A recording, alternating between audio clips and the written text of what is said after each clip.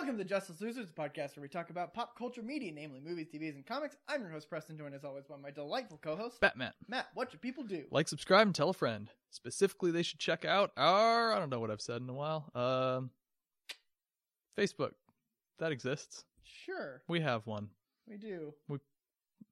Maybe half the time post episode links there. Yeah, we've really faded away from that, haven't we?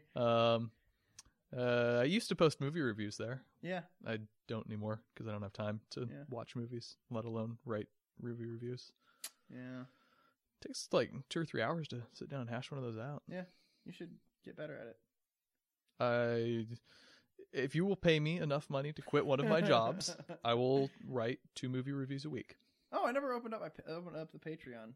I gotta do that. Make the Patreon. Yep. Yeah, do that. Matt, what have you been up to in the past week and a half-ish? Week and a half-ish? It's Wednesday. Yeah. Not much. I have begun The Witcher. You've begun The Witcher. I've actually gotten a solid 5 episodes in. Okay, so you're almost done. Yeah. Thoughts so far? There's only 8. It's goofy. It's based on a very yeah, it's goofy. It's based on a goofy, like, it's not goofy where it's just like ha ha ha ha ha, but it's like, is that what you're talking about? You're like talking about like, yeah. Oh, it's like is? No, I mean it's not like ha ha ha buffoonish. Yeah, weird. but like it's makes like sarcastic and yeah, and like the world is just so weird. Like suddenly there's a hedgehog man. Why is there a hedgehog man? Who knows why there's a hedgehog man? I mean, and that's like that's just the world of The Witcher. Like it's, when you're playing the game, you're just kind of on for the ride of that. You're yeah. just like, oh yeah, fucking owl ghouls are a thing and graviers, and you're like, all right. Yeah, sure. Yeah. It's I feel like it's not my speed sort of fantasy wise. I think with me I like fantasy that there's a very clear, well-defined world that feels like a real world, even if it's a very different world. So Tolkien and Martin are very much my speed as fantasy, because these are worlds that feel very specifically created for this story. Like, I mean, Tolkien's world building is legendary, and Martin's is, if anything, more in depth. Yeah. And this it feels different. Yeah. And to be fair, it's not something that was. So the world is fully like defined, right? Like it's I'm not saying it's not defined. Yeah. It feels like a mess. It feels like there's no internal logic to it. Yeah, no, I get exactly what you're saying. When you're comparing it to something like Game of Thrones and Lord of the Rings, it definitely feels lacking. Yeah. But it's less about like Lord of the Rings is about the world, right? Game of Thrones is about a historic thing that's going on, right? So like kind of furthering the world and history as a whole, tying in with all of history, right? This was just kind of like following this one guy that he's not the only Witcher, right? Like, it's this kind of world, and I'm not like trying to condescend, like I'm explaining to you what this is. I'm just kind of like, this is my own commentary on it. That I really enjoy that the way that the Witcher is portrayed. The way that Geralt is portrayed is he's like walking through town and people aren't like, oh, it's a Witcher. There's a Witcher, or the Witcher by any means. Sorry. What the fuck are you doing? Make a noise. It's like, oh, it's a Witcher. They're just like, it's a Witcher. Oh, cool. There's a Witcher in town. It's like it's like if a band or like a politician came in through town. It's like, hey, there's a politician in town. Maybe I'll go see him or something like that. Yeah. But it's just kind of like, there's a Witcher. But then there's like, and the monsters, like everyone's aware that monsters exist in this world. Yeah. And they know that the Witchers are the exterminators of them. That's just kind of the world. Yeah. And they know that magic exists. Like if they see a sorcerer, they're like, oh, there's a sorcerer in here. That one's a little weird. Like when a Witcher comes into town, he's just looking to make some money. Toss a coin to him. Toss a it's coin a catchy to song, your isn't Witcher. it? It's a good song. Yeah. I enjoyed that. But then like when you see a sorcerer, you're like, oh, what? Yeah. It's just kind of like, that's just, I enjoy it's almost a slice of life kind of thing when it's a slice of life in the scale of Lord of the Rings or Game of Thrones. Right. Like if you were just to follow, let's say, who's someone that's like mildly important? Faramir. Let's say if you just did a whole episode or whole series on Faramir. He's not, when it comes to really the grand scale of things, he's not making a pivotal role. I would argue that he is thematically because he represents the ability of man to choose to reject the ring. But you get my point. Yeah, no. Better example would have been Elrond's sons. Okay. They're not in the movies, but I don't know that because they basically hang out with Aragorn a lot and just kind of run around and do Lord of the Rings version of witchery stuff. Interesting. Okay. Sort of. I mean, they're sort of spies / rangers that just run out of Elrond's camp, and yeah. And I think, and you got what I was saying when I said, like there was 3 lines. Like there's three very distinct plots. And 2 of them just have repeatedly converged in the genitals. I've heard from some people that I mildly respect their opinion that like the way that they kind of forced Yennefer and Geralt together just didn't feel natural. Mm-hmm. My rebuttal was the fact that she literally charmed him at the beginning. Mm-hmm. And he's not immune to magic. Right. He's very resistant to it. So like he got charmed by one of the most powerful sorcerers in history. Mm-hmm. So that's kind of why that happened. Yeah. Okay. Yeah. I mean, I'm enjoying the story, and Henry Cavill growling at people is about my favorite thing ever. Yes. I would watch 80 episodes. Just it's Monster of the Week. Henry Cavill goes around and kills the monster and growls at people, and that seems like kind of what they're doing with this season is that you're amid the second of the 3. They kind of like adapt 3 of the short stories of The Witcher, and you're in the mid the second. Have you come across the Princess Ada yet? Who? Princess Ada. Who? You're in episode 5. Yeah. Okay, it's in the next couple episodes. Okay. I come across that. That's one of the big like short stories. So okay. they follow for Geralt. They kind of follow 3 different short stories. Okay. And they kind of do that. It's like almost an episodic like I'm in this place. There's this monster. Solve the problem. Moving on. Yeah. And I really like that they're doing that for the first season. They're not getting too big and trying to commit to too heavy of a story. But by the end, you're like, okay, concluded. I can see where they're about to go. It's almost like Mandalorian. Okay. Where like there's definitely a place to go, but they didn't force that on us in the first. They gave time to develop the characters in the world. Yeah. In this setting. Yeah. I really like that. All right. Yep. Music's pretty good. It's very interesting. Yeah. It's very Witcher, mostly because I'm pretty sure they had the game guy, the guy who made the game. I cannot pronounce his name because I'm pretty sure it's all consonants. I'm gonna look this up and I'm gonna give this a try. I'm pretty sure they had him consult. I could be 100% wrong. Look at Wild Hunt because I think he did the most in the Wild Hunt, which is the 3rd one. The Witcher, Wild Hunt. You know, it's the 3rd volume of Andrei Sapkowski. No, that's the writer. This is the books. This is the game. Composer. You're having to think about it. Przbilowicz. Cool. Yeah, I'm pretty sure that's it. The fact that you had to think about it, definitely like you. Given that you had the challenge of looking at it and you're like, I'm gonna give it a shot. I never did. I was just like, the Witcher guy. I kind of got like I get like the beginning couple letters and the end couple letters, and whatever's in between can change. Sounds alright. So cool. Anything else you've been up to? Nothing that's really relevant here, I guess. I've been reading The Spectator Bird, which is a novel or maybe A Spectator Bird, which is just a novel. I remembered what you've been up to that I had over the break that I forgot about. Past couple episodes. I read the book Annihilation. Oh, hey. That the movie is based on. And I watched the movie in theaters when it came out, and I thought, man, that was a very interesting movie that feels like it would probably make a really good book. Were you wrong? And I read the book, and I was like, man, this is a very interesting book that probably feels like it'd make a really good TV show. Oh, no. It's just, like, there's so many really cool little ideas. It just, I don't see the big picture. Yeah. And part of the problem is that it's the first book in a trilogy. Mm-hmm. But I I'm trying to grasp onto what's going on with it, Yeah. and I just don't really understand it, and I don't know if I'm stupid or if there's just no meaning. Okay. So Yeah. I've been kind of button heads with that. Gotcha. Yeah. All right. Well, I've been up to a lot. All right. I've been teasing Matt with the fact that I've been up to a lot. Yes. There are 6 things Okay. that I have been watching.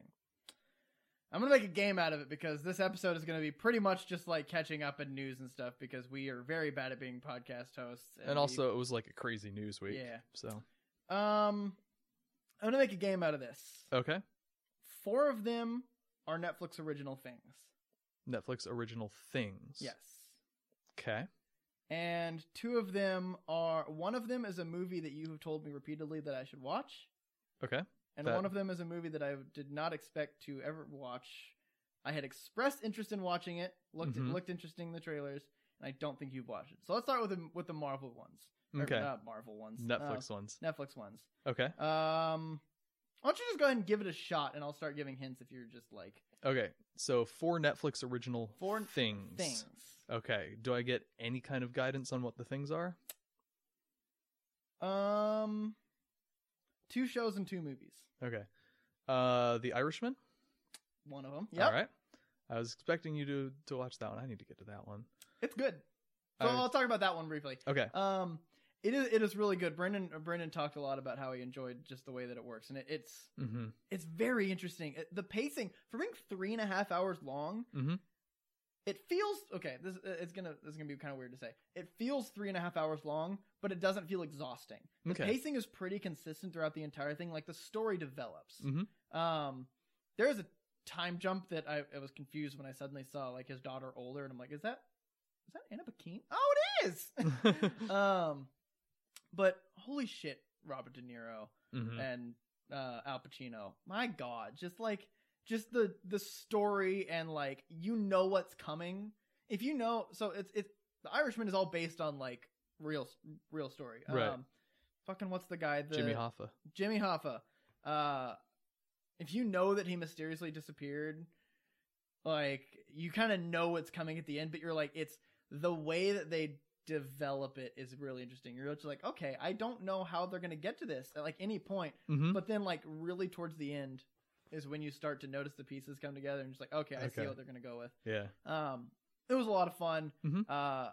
It was kind of like Joker in the sense of gore and like being rated R, quote unquote. That like it's not RRR. Yeah. But like they didn't shy away from it. Right. Like it's not Hellboy where it was gratuitous and cursing for the sake of gratuitous and cursing. Right. Like when the first line is like fucking what's his name who just dropped the F-bomb for no reason. Remember that? Ian McShane, yeah, and the voiceover. Yeah. Also, that's another watch I'm up to. I watched the first 5 minutes of Hellboy to prove to someone that it's the worst thing ever. It was God. I somehow forgot how bad it was. Yeah. I simultaneously remember that it was one of the worst movie I've ever seen, and still forgot how bad it actually is. Yeah. It was bad. Yeah. But yeah, Irishman is really, really good. It's not something I'm gonna watch again. Yeah, it seems very like much that kind of thing. Yeah, it's not fun per se. Right. But it's really interesting and I enjoyed it. Great acting moments. I hear it's the kind of movie that's very rewarding if you've watched a lot of Scorsese movies. I can't say that because I have not seen a lot of Scorsese movies. Right. But I imagine that's part of the reason it appeals to Brendan so much. Yes. Is he loves Goodfellas and Casino and stuff like that. Yeah. Yeah. All right. Let's see. Another Netflix original, Beasts of No Nation? No, but that is very high on my list. Really? Yeah. Okay. Like yeah, coming out soon. Like, all right. Okay. Maybe it might be in my next week's. Okay. Let's see. Roma. Well, no, if we're recording like on time, it probably won't. Probably nothing will be in my next week's. We're recording in a couple days. Yeah. Roma. No. Okay. That is also very high. All right. I'll give you 2 more guesses before I give you another hint on one of them. Okay. For Netflix original movies, Marriage Story. Yes. Okay. Good. I also haven't seen that. I want to. So I will explain to you now why I'm so tired still. Okay. On Sunday, I was going to bed. It was like midnight. I was scrolling through my phone, through like Facebook videos, and then one of the script to screen things came up. And you've seen those. Yeah. For people who don't know what Script to Screen is, it's a really interesting video series where they actually scroll the script of iconic scenes along with the scene. So you can kind of see like what the screen direction is, what the writer had in mind, like how much of the scene is actually scripted and how much is like their interpretation of it. It's really interesting to watch and actually has a lot of insight into how movies are made, which is helpful for us. And it was the climactic scene of the movie. And I watched that and I fell in love with Adam Driver so fucking quickly that at midnight I got up and went to watch it. Wow. Like I literally was just like, I have to go to work tomorrow morning, but I don't care. I need to watch this right now. Okay. I cried about 5 times. Okay. It is a heartbreaking movie. It looks like it. That movie no time can I think of that I've ever seen just a clip and immediately had to go watch the movie. I don't think I've ever had that happen in my life. I don't think I have. That is a testament. Yep. And also the fact that I cried like 5 times. That's good. Yep. But it also shot Adam Driver to the top of my list of actors that I need to see everything that he's in. That's a hint to another one. But it's just such phenomenal acting, and I think you now know what. I have a good guess. It is such phenomenal acting from both Scarlett. You just get Kylo Ren and Black Widow just bitching at each other, and it's one of those. It's like The Hunt, and I'm going to try to avoid the Hunt spoilers because I will actively defend the Hunt spoilers. Right. Even though it's been out for 7 years. Something like that. 7 or 8 years, depending on what fucking source you see. It's one of those movies that you're just like, you're watching tiny little mistakes from everyone converge into a giant meltdown. Yeah. And you're just like, no. Oh shit. I know how you're going to interpret that thing that just happened. Yeah. Fuck. No. Gosh, you're going to like Roma. Oh no. Roma's a lot more uplifting. Okay. But it's a lot of just like the story really propels itself with the little details, and each scene kind of sort of thematically tells what the next one's going to be. Interesting. Okay. Yeah. There was when I watched the clip, I misheard a line, and I thought something was going to happen that was just going to shatter my heart. I don't want to say it. Okay. I want to give.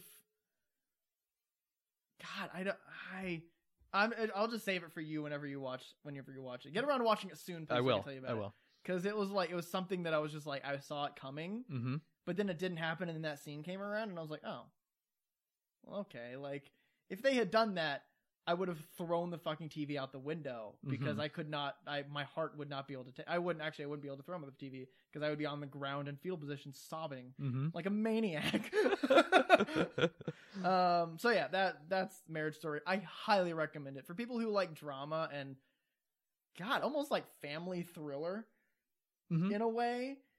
It's so good. Just you should watch Loveless also. Okay. My number 2 movie of the decade, and it's kind of I'd say it's sort of similar, and then it's a lot of family drama and just people sniping each other, and it'll make you cry several times. Except it'll also make you want to shoot yourself at the end. It's so bleak. The scene from La La Land where they're yelling in the argument, and it just you feel the emotion, and you see it, and you can't take a side. That's a rough scene. It's that, but like the whole movie. Ooh. I don't know how bad I want to hurt myself. I want to hurt myself. I want to do it. It's not the whole movie. I'd say it's late Act 2, Act 3. Okay.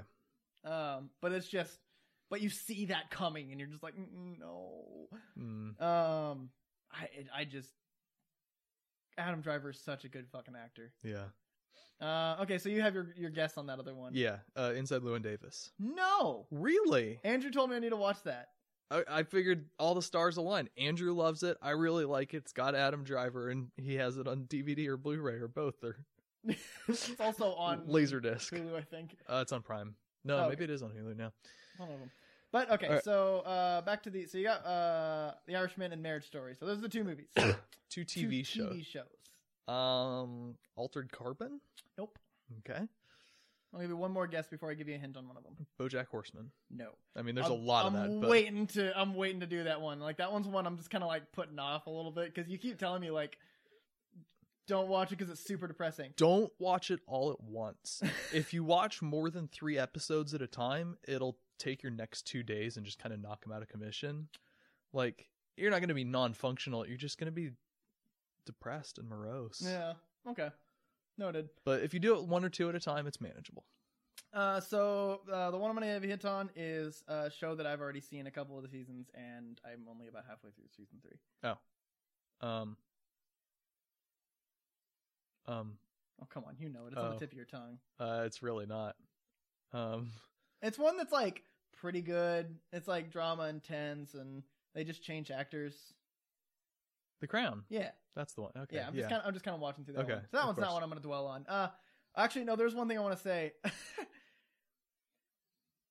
One of my favorite things in film and TV shows are how they go about acknowledging a cast change. Mm-hmm. Like the way they did it in Iron Man 2. Mm-hmm. Just stuff like that. Like the way they explain. I mean, you never see it in Thor when they change fucking what's his name, the guy to Zach Levi. But he's also a minor enough character. He's also a minor enough character. I didn't even notice. And under enough makeup that you don't notice. Yeah.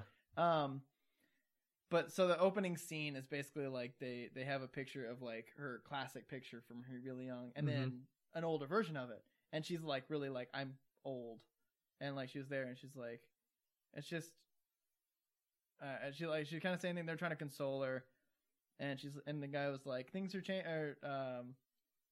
there's gonna be some changes, and she's like, or there's been changes, a great many changes, and it just kind of like.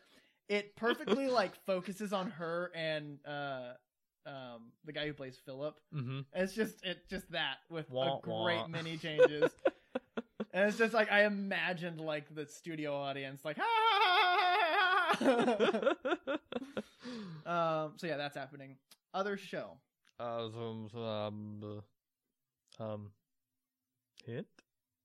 Huh? Hint? British. Broadchurch. No.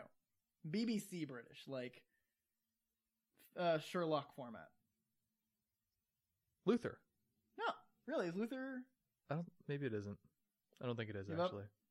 Yeah. Dracula. Oh. 2020 show. The new one. Yeah. So it's 3 hour-and-a-half episodes. Okay. First one's pretty good. Like it's actually thoroughly enjoyable. I would watch it again because it's called Rules of the Beast, and basically it's this whole episode dedicated to explaining the way that this world and this Dracula work. Interesting. That feels like it'd be a terrible hour-and-a-half episode, but it's so every episode is the first 2 episodes are told in the way of someone telling the story to someone else. So the first episode is a guy who went to Dracula's. Are you familiar with the Dracula lore at all? I've read the book. Oh, okay. So it's oh my god, I'm forgetting his Horker. Yeah. It's him telling the story of when he went to there. They changed some things. It's based on the original story, so it's got all the names. It's got Horker. It's got they change one guy's name from John to Jack. It's got the Van Helsing. I'm not going to tell you where that is or who that is because that's kind of a plot twist at the end of the first season. Okay. But yeah, no, it's the first episode is thoroughly enjoyable. The Dracula is played. The guy who plays it, Cleese Bane. Cleese Bane. I don't know if that's how it's pronounced. It plays it in such a way. You ever seen clips of Lucifer, the show? Yes. Like the charismatic. He plays that. Okay. Where it's less of like a menacing I'm Dracula and more of just like I'm the devil, bitch. Kind of like that. Like just thoroughly enjoyable and very charismatic, and you fall in love with him pretty quickly. And then the second episode is told from his perspective, like him telling the story. Okay. And it's a whole like it kind of changes they're both mysteries. The first one is like a mystery of like what's going on, like blah blah blah. How did this person get to this position? Then the next one is like a mystery. It's not a mystery to you, but it's a mystery to all the other characters. Situational irony. And I'm getting really paranoid. I'm gonna go check the audio real please quick. do. Because your technology curse is just ramping up. We're good. Okay. And then third episode. So the second episode is pretty enjoyable. It's not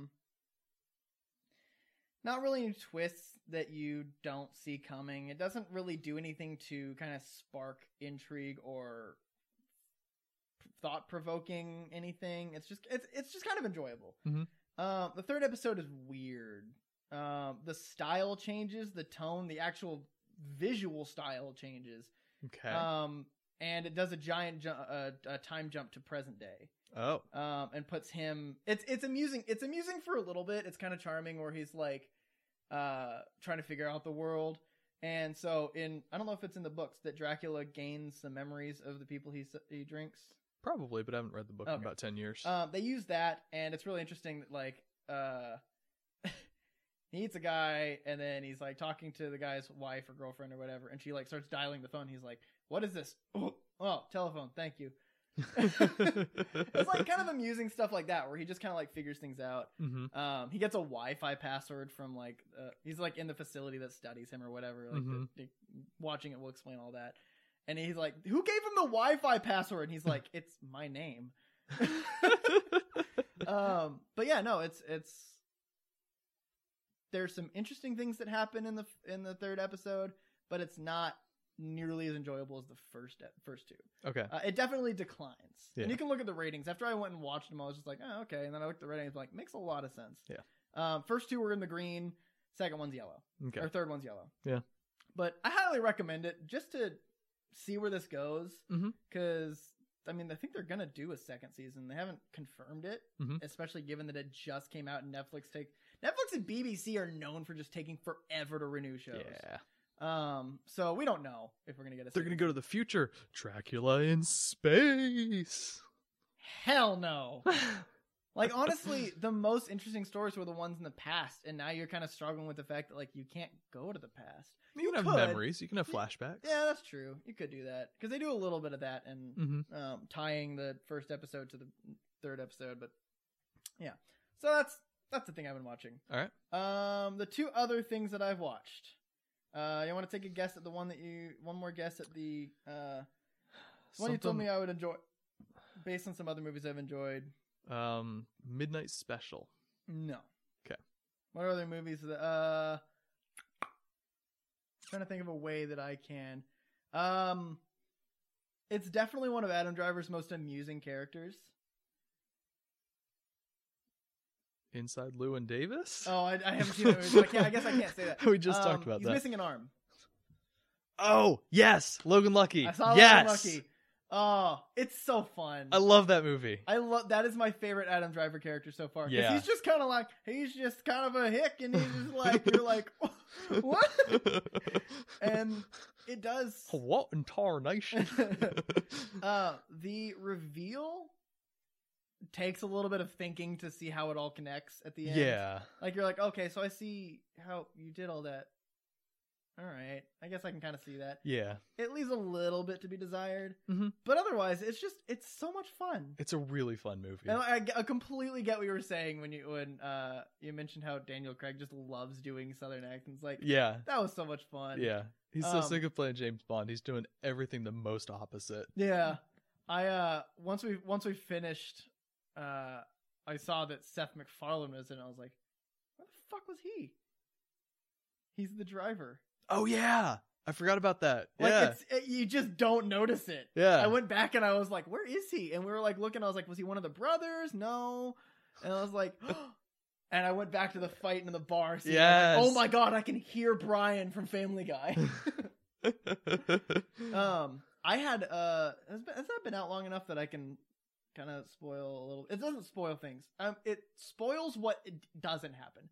Because I had a reveal that I thought was the thing, and my mind was blown, and then it turned out to not be the thing. What were you thinking? I thought when Sebastian Stan's character said that he wasn't in the tunnel with Seth MacFarlane's character. Mm-hmm. I thought this was like a kind of an Ocean's 8 situation where they were stealing the money not to steal the money. Mm-hmm. They were stealing the money, and he was going to give it back purely to frame the Seth MacFarlane driver. And then, Bucky, Sebastian Stan's character, would be the only driver, would make a bunch more money, and would just give them money. Like, he wants the fame of it. Right. And he was going to give them money and stuff like that. So I thought that's what that was. But then they started revealing other stuff. And I was like, oh, okay. Well, that's kind of disappointing. But that was like, that would kind of make sense.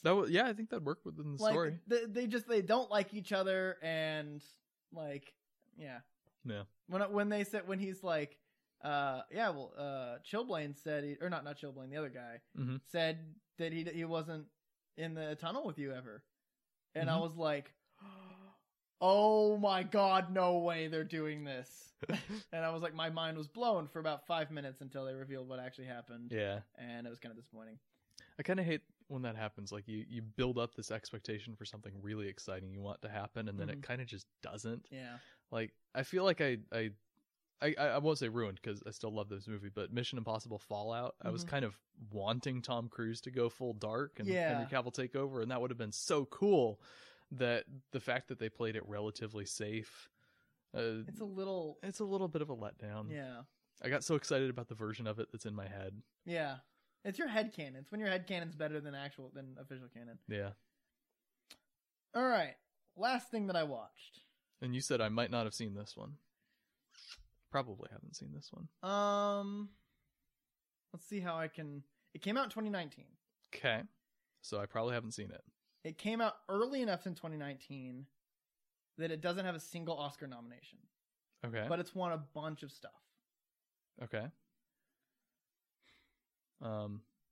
Booksmart fits that bill, but I have seen that, and I talked about it recently, and you'd remember that because you pay attention to the things I say here. Huh?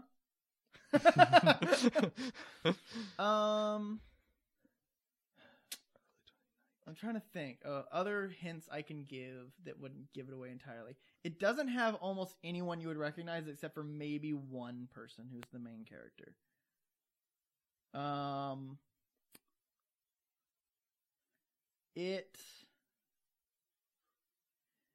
I'm trying to...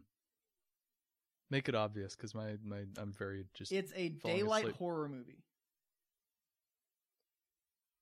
It is? And people don't often know this. Every single person I've said this to who know about the movie are like, wait, is it really? I told Andrew about it, and I was like, it's a daylight horror movie, and he's like, is it really? Because you get a vibe of it from the trailer. I went back and watched the trailer, and I was like, you get a little bit of a vibe of it. But not to the extent that the movie is. Okay, I'm lost. You're just going to have to... Midsommar. Oh, yeah. Have you seen that? No, but that's totally daylight horror. That movie's fucked, dude. Yeah. I saw Hereditary, which is the same guy. Oh my God, that movie's so fucked. I watched it at work today. Like it's fresh in my mind right now. It's good. I'm surprised it doesn't have an Oscar nom. I think it's just because it came out in March. And because it's a horror movie. Hereditary should have been nominated for a half dozen Oscars. Yeah. Daylight horrors. I did a lot of research today because of this. I was expecting to talk about this movie a lot. Daylight horrors are a hidden gem. Okay. Do you know a lot about daylight horrors? Not really. So daylight horrors are basically they take a horror movie, not daylight horrors. They take a horror movie where dark equals evil and takes out the dark and just lets you simmer in the evils of humanity. It's basically like if you want to go like metaphorical, it literally shines sunlight on the fucking misery that is whatever the focus of this movie is. Okay. And it's a juxtaposition of like the feeling you have and what's going on to just like sunshines and flowers and blooming grass in Sweden, and you're just like, what the fuck is happening? It lets the plot. We talked a lot about this, and I want to revisit our horror movie after I've seen more maybe daylight horror and suspense horror. Yeah, like next Halloween. Because we talked about the difference between jump scares and suspense scares, and suspense scares stay with you. Right. Like it follows. Daylight horror, I've been trying to find the words I can use all day today. Like how I've been telling everyone about it purely to try to find like coin some phrases that I can use. I can't. It's just like one thing I noticed, it's a self-contained horror. Like, it's not like if you're watching a paranormal movie where, like, you go to sleep and you hear a sound in your house and you're like, ugh! It's the ghost! It's a ghost! Yeah. It's, once the movie's done, the horror's over, but, like, the existential dread exists. And it's still there. I've told everyone, I recommend, like, almost everyone watching it. But, set aside an hour and a half afterward to just sit in your chair and go, what the fuck did I just watch? Alright. I like that kind of movie. It's rated R, so there's definitely gore and like it's but it doesn't. The gore is shocking. It's not just like, oh, there's gore coming. Like it's just you don't expect it. And there's one moment, oh god, that's gonna be burned in my brain for fucking ever. And I can't spoil it because there's nothing that happens in the movie is remotely spoiled in the trailer. Nope, there's one thing that's a little bit spoiled in the trailer. Okay, interesting. Well, I watched the trailers and I was excited about the trailers over the summer. I don't remember anything about the trailers. Okay. There's one thing that's a little bit spoiled in the trailer, but basically everything else. You do not expect it to go where it goes. You do see where it's going. Like from the beginning, you're like, oh, this is going to happen. Like, not from the beginning. Also, first scene. I'm just taking tangents with this movie right now. Please do. The first scene, I love when a movie does a first scene. It juxtaposes the first scene and the rest of the movie. The first scene is dark and snowy and at night. The rest of the movie is bright and sunny Sweden, which never goes dark because it's fucking Sweden. Right. But like the end of the first scene, when it starts doing the titles of like the title cards, like the credits, and you're just like, oh, so that's what kind of ride we're in for. Okay. Oh shit. And it's just, oh my god, it's a movie I want to actually do like a movie essay, like an essay on. Okay. There's so much analysis that can go into it. It's the way that one of the actors described the movie, and I think I can say this without spoiling too much, is it's a nightmare for all characters but one. And that one character is a fantasy. Interesting. And you see how that makes sense towards the end, at the end. As long as you're like kind of paying attention to kind of the overarching metaphor of it, like from the beginning, then that makes sense at the end. And it's I really like that movie, but I'm also fucking horrified of it. All right. It's not something that's gonna like haunt my dreams, but it's just like that movie is fucked. Who's the guy that Ari Aster? Ari Aster is fucked in the head, man. I know. I saw Hereditary. Hereditary is messed up. I kind of want to watch Hereditary to kind of give you like if it's like one way or the other with it, but it's everything's broad daylight. And it's, I mean, Hereditary is very much a classic horror movie. It's a lot of darkness and supernatural stuff, and you're gonna have fun. It's the whole thing is unsettling. Yeah. Unsettling is the biggest understatement I've ever said in my life. To say Midsommar is unsettling is the biggest understatement I've ever said in my life. It's unsettling in the sense that like taking a toothpick and jamming it under your toenail would be unsettling. Yeah. Emotionally and mentally jamming a toothpick under your toenail. All right. The whole time, like, just the final scene, like what the people are doing, like just the action that's happening is just like, what the fuck? Yeah. He's got some very interesting problems in his head, and I'm glad he's found an outlet to express them.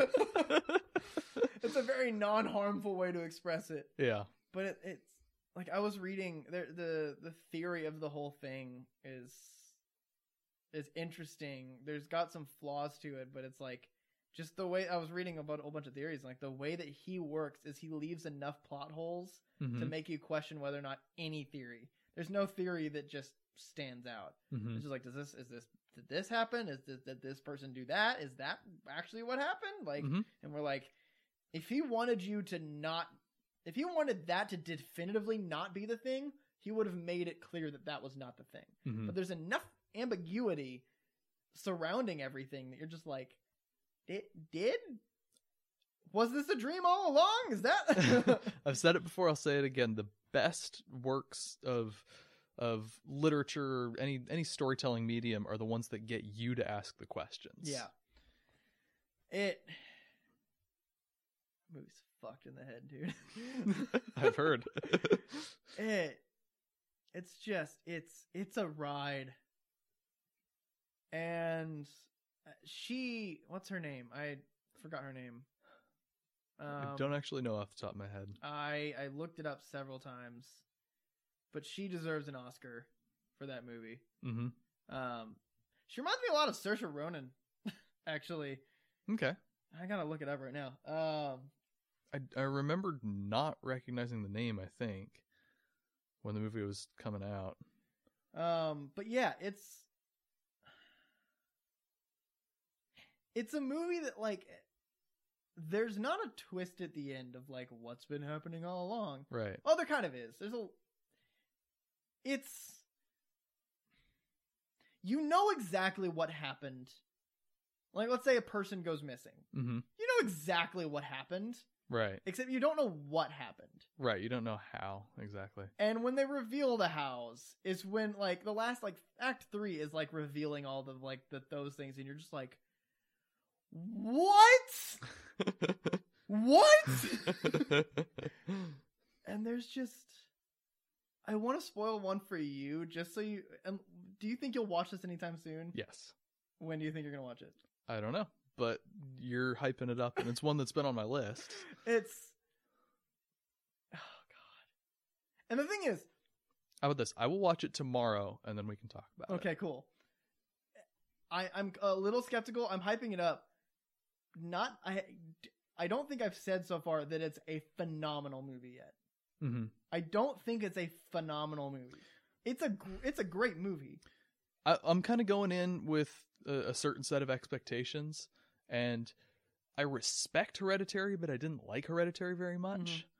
It was exceptionally well made, and Toni Collette deserved an Oscar. Oh, yeah. She's been in something. It's Pugh, I think. Huh? I think it's Pugh. Oh. Yeah, she's in Black Widow.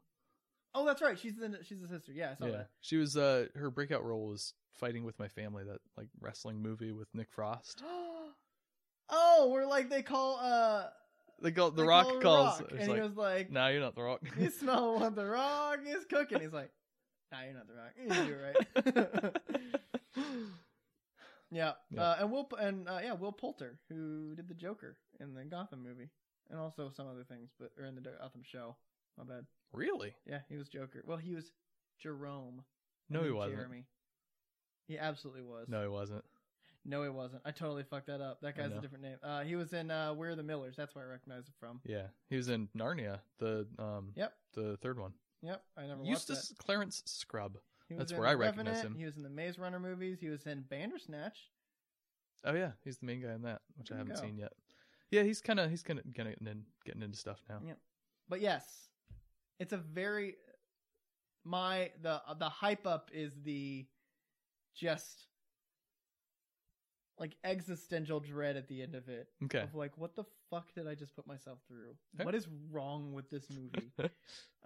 There's just one shot, and I really, oh god, no, there's two shots. God, hold me to this. I will watch it tomorrow by noon. Oh, you're not working tomorrow? Not in the morning. Oh, fucking work or fucking watch it. Okay. What a movie. I genuinely I watched it at work. I started watching it around like 1:00, and I was done by about 3:30. I got nothing done the rest of the day. I was just like, my brain was just like, what the fuck? So, So I'm gonna make sure it's still recording after all that. Yep. I don't want to do all that again. Matt, news. We've got so much news. It has been a week full of news. Do you want to do trailers first?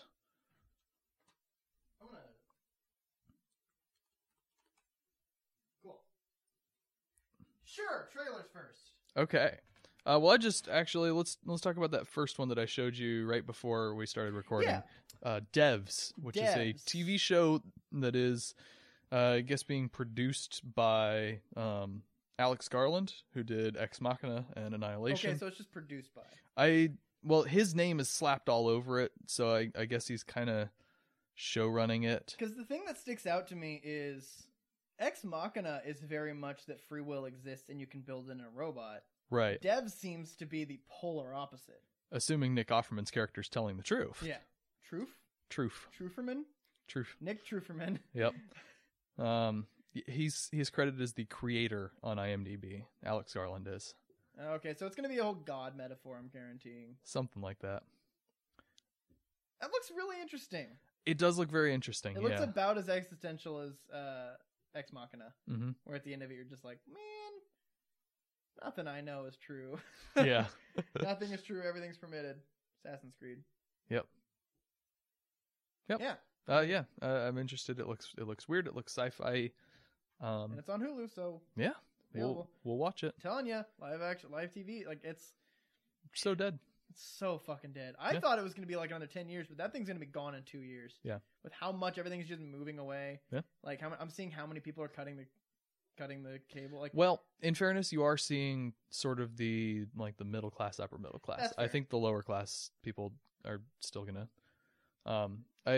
As part of my other job, I occasionally go into the homes of poor people, and they always have the TV on just some cable channel. People. Pretty much. No, I help people. I give them medical equipment. That's the opposite of murder poor people. Yeah, I make life a little easier, but not invariably, but probably 2/3 of the time they have the TV on just on one of the cable channels. Interesting. Okay. So, I think that there will be a market. That's not enough to. It's gonna change it. Yeah. It's gonna change it. Having that small of a demographic, that small of a percentage of what they used to still paying for cable is definitely going to kill cable. Yeah. Yep. All right. Trailers happened. Well, speaking of Florence Pugh and Black Widow, we got a special look, which didn't really offer much new footage. Of Black Widow? Yeah. What new footage was there? Just some here's a truck flipping. There was a little bit of Black Widow fighting Taskmaster. There's a new look of the new look at Taskmaster, and he looks more like Taskmaster this time than he did last time. So I think it's gonna be like an upgrade thing. He's gonna look like the one we saw first in the beginning of the movie, at the end of Act 1, and the end of Act 2 is when he's gonna get the mask, and that's gonna be Act 3 fighting him with the mask. Yeah. Also, he's definitely a she, and she's definitely Rachel Weisz. Interesting claim. Not original to me, but okay. Mr. Sunday Movies actually initiated that one. Okay. But I buy it. All right. I don't know the evidence behind it, so I will not support nor non-support. Oppose. There it is. All right. I will look into that because that seems interesting that they're going to do a whole character change. Mm-hmm. Do we know Rachel Weisz's character's name? I don't. I mean, something. I'm sure they gave a little one-word thing. Sonya or I don't know. I'm not super excited for this movie. I'm not either. I don't think anyone is. It looks a little too just generic. A little. It's formulaic. It doesn't look like it's going to take a whole lot of risks. Yeah. And I mean, Marvel's never been about taking risks, but this should have been something where they do something a little more interesting and outside the box. Yeah. So. Oh. We can talk about that news when we get to it. Another Marvel-related news, not going outside the box. Yeah. Yeah, you know what I'm talking about. I think I know what you're talking about. What other trailers happened? Speaking of boxes, where the fuck are you going with this one? The New Mutants. We got the trailer. That happened. Yep. That looks I think the first trailer was better. I think the first trailer's better. I'm less excited now. Yeah. I'm excited, but I'm less excited. I'm not like stoked. I went from excited to intrigued, and that's a backwards move. Yeah. Intrigued is like, I think this is probably going to be bad, but I kind of want to see where it goes. The director said that like this is not like your typical horror movies where they're all going like they all split off and get murdered. Mm-hmm. But then the trailer kind of seemed to speak otherwise. Yeah, and it also looked like they're just going a little more classic X-Men with here's our CGI final battle and yay. Yeah. I think it's going to be a bunch of jump scares and we're not really going to care. I didn't know that Macy Williams was in this. Yeah, I don't remember if she was even in the first trailer. And the girl that I'm pretty sure she has a lazy eye, and I never remember what other thing she's been in. What? Her eyes are like a little bit looking the opposite directions, and Anna Taylor-Joy? Yes. What else has she been in? Split. That's right. Yeah. Split and Glass. She was the because her eyes are kind of split. Oh. I don't think that's actually. Matt. I wasn't making jokes about it. She should replace one of them with a glass eye. God damn it. No, it's not her eyes are like looking the other way. It's just that her eyes are really far apart. So it looks like that. Yeah. She's pretty though. Yeah. I think we both registered that we were kind of digging ourselves a grave for an inevitable future, like just Me Tooing, basically. No, I mean, judging her. No, she's attractive. She's attractive and she's a good actress. Yeah, I mean, what more do you need? Yep. It's like making a comment that like Tom Cruise's fucking teeth aren't centered, or that he's short. And he runs weird. Not as weird as who was Bryce Dallas Howard? There's like a wide shot of her trying to run in heels. Well, the running in heels was bad enough, but then there was in the last Jurassic World movie, The Fallen Kingdom, there's a wide shot of them running to try to get on the boat, and like Chris Pratt's running like a champion, and Justice Smith, I think. No, I don't remember. It was either the sidekick guy or the sidekick girl was running with them and kind of looking goofy, but they're supposed to be kind of looking goofy. And Bryce Dallas Howard is just, I don't even know what she was doing, but it was a mess. Anyway, we judge everyone. Yep. Man, you got a dumb face. I know. I got a dumb nose. I think your nose is quite attractive. Oh, thanks. I can smell a lot. The rest of you. Who was it? Who said it? Gage said when we were at Nick's bachelor party, I was talking about like my insane sense of smell, and Gage was like, "Wow, like, can you like hear really well?" And I'm like, "I'm pretty alright." He's like, "Wow, you're just like one barrel of acid away from being Daredevil." Like, Jesus. Pretty sure it's either radioactive waste or other toxic waste, Gage. I've read both of those origin stories. You fool. Get it together. Get it together, Gage. Come on, Gage. Anyway. It was nice seeing you this week, Gage. Yeah. It was a lot of fun. Yeah. Send us more emails. Yes. Quintessential emailer. Oh, that's right. He's a quintessential emailer. Yep. You wanna judge Jared Leto a little bit? Let's judge Jared Leto a little bit.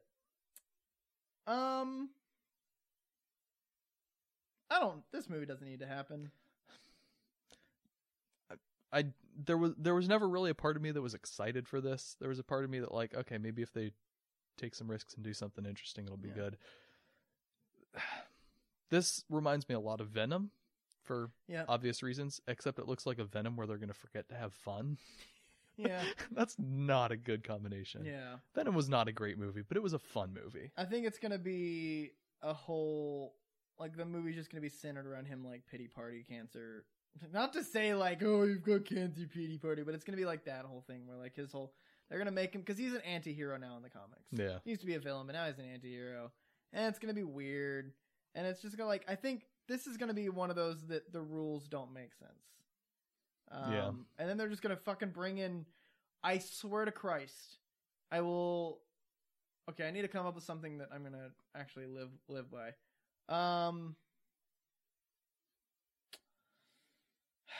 I'll come up with it with something, but the condition is if Michael Keaton doesn't say something about someone being goofy surrounded by bats.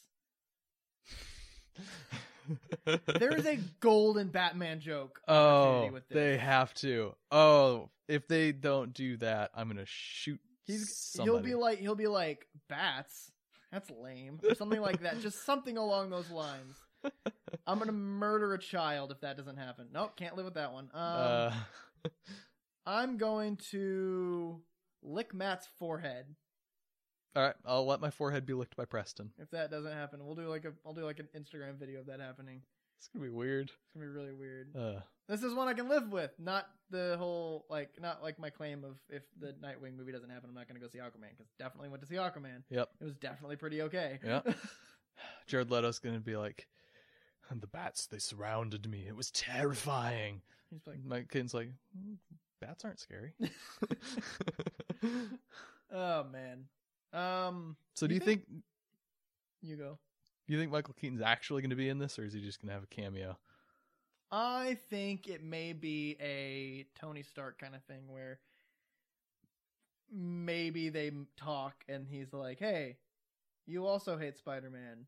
So does this other guy who like is just this kind of like black semen made dude."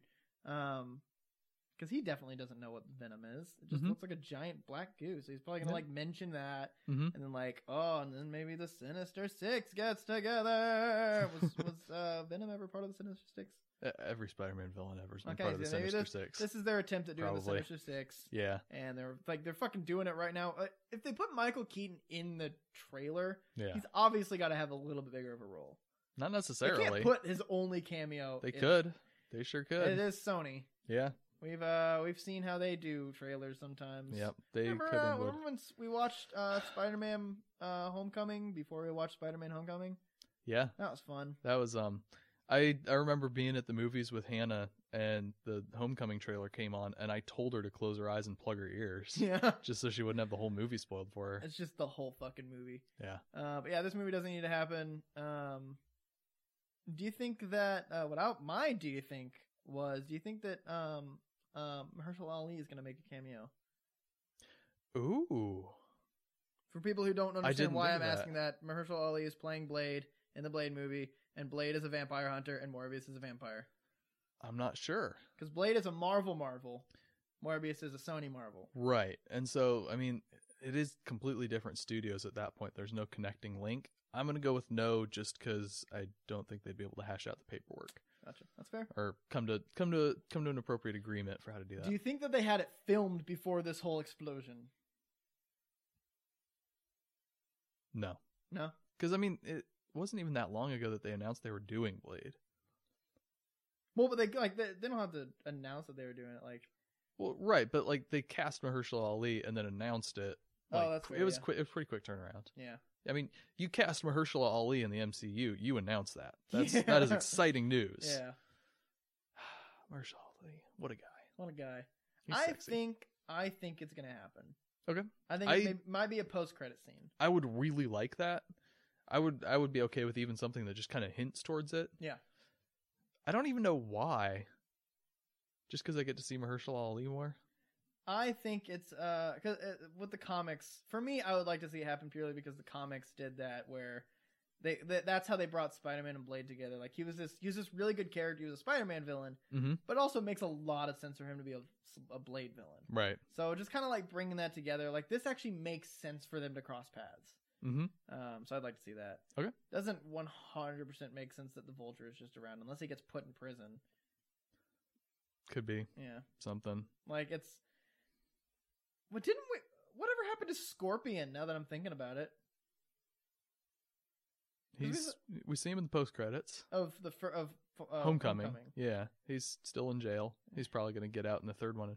He's probably going to be like a secondary villain in the next one, like actually go full Scorpion, and then now that we know who Peter Parker is, Spider-Man, he goes for Peter Parker. After him. Yeah, probably like a Wilson Fisk situation where he goes after his family. Yeah. They can't do that. They can't do the whole Wilson Fisk thing going after his family with someone that's so like not low tier, but like to the casual audience, low stakes like Scorpion. Yeah, well, no, they make him someone who will come back and do it. Vulture needs to do it. Yeah, Vulture. I feel like Vulture would break out and bring Scorpion with him, and they would go after him. Vulture would do it, but with Scorpion as like a henchman. No, I don't buy Vulture going after him because in that post-credit scene, he asks him, "Who do you know who it is?" And Vulture says no, even though he does.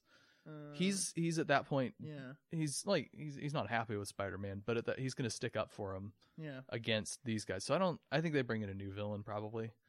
I don't know if they'd go for Electro again, but maybe they could go Green Goblin. That'd be a good classic. They've gone Spider-Man. for Green Goblin twice. Yeah. I think they need to do Wilson Fisk. They need someone with that kind of like powerful clout, like not just like a gimmicky guy, but like someone like the Daredevil's version of Wilson Fisk. Yeah, like something like that. What if they brought back Vincent D'Onofrio though? Wouldn't that be? That would be. I would 100% be on board for that. Now that I'm thinking about it, I'd probably only 96% be on board with that because those are so different universes. It'd feel pretty out of place to transplant that character into the MCU, or it would feel like a betrayal of the character if you MCU-fied him. Yeah. I don't know. I think we'll just have to see. Can I use this opportunity when we talk about like cross-medium cameos to fucking talk about the CW? Yes. Please talk about the CW. Do you know what happened yesterday? I don't know what happened yesterday. So yesterday was part 4 of the Crisis on Infinite Earth series. How exciting. Guess who made a cameo? Batman? Close. Robin. Nightwing. No. Oh. Nightwing's and Titans. That's right. I knew that. Ezra Miller as the Flash. Oh. There's a clip of it, and you can go look at it. Like it's just they have a clip of it. I don't want to. Because I will say it's kind of amusing. Ezra Miller is good. Okay. Grant Gustin's not. I'm just gonna show you the clip now. Just because it's really short. It's kind of amusing.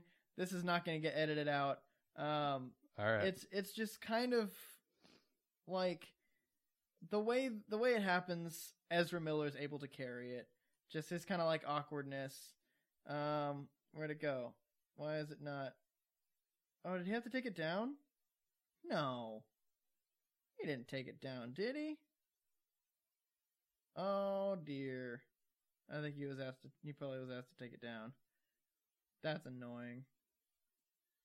Well, so they're like being all like, oh, your suit's pretty cool. Oh, so your suit's pretty cool. That's kind of cool. Blah, blah, blah. I'm Barry Allen, and they say it at the same time, and Ezra's like, no! It's kind of amusing. Ezra Miller's role of that was pretty amusing. But just, damn it, I was hoping to hell they wouldn't do it. But then also the CW has been just fucking everything up. They've confirmed Green Arrow and the Birds of Prey, right? Yeah. Which, makes no sense with the Birds of Prey movie happening because the CW is a fucking stupid thing. And then they also confirmed a Lewis and Clark show. I don't know who that is. The History people from History? Oh, sorry, Lois and Clark. Oh. Is there a comic about Lewis and Clark now? That was a genuine misspeak. Lois and Clark. Okay, I did know they were doing that. Yeah. It's just for some reason. It's fucking bad.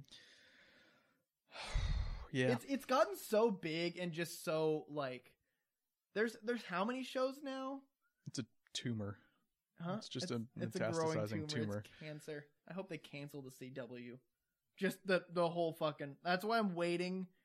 I want live TV to die. Mm-hmm.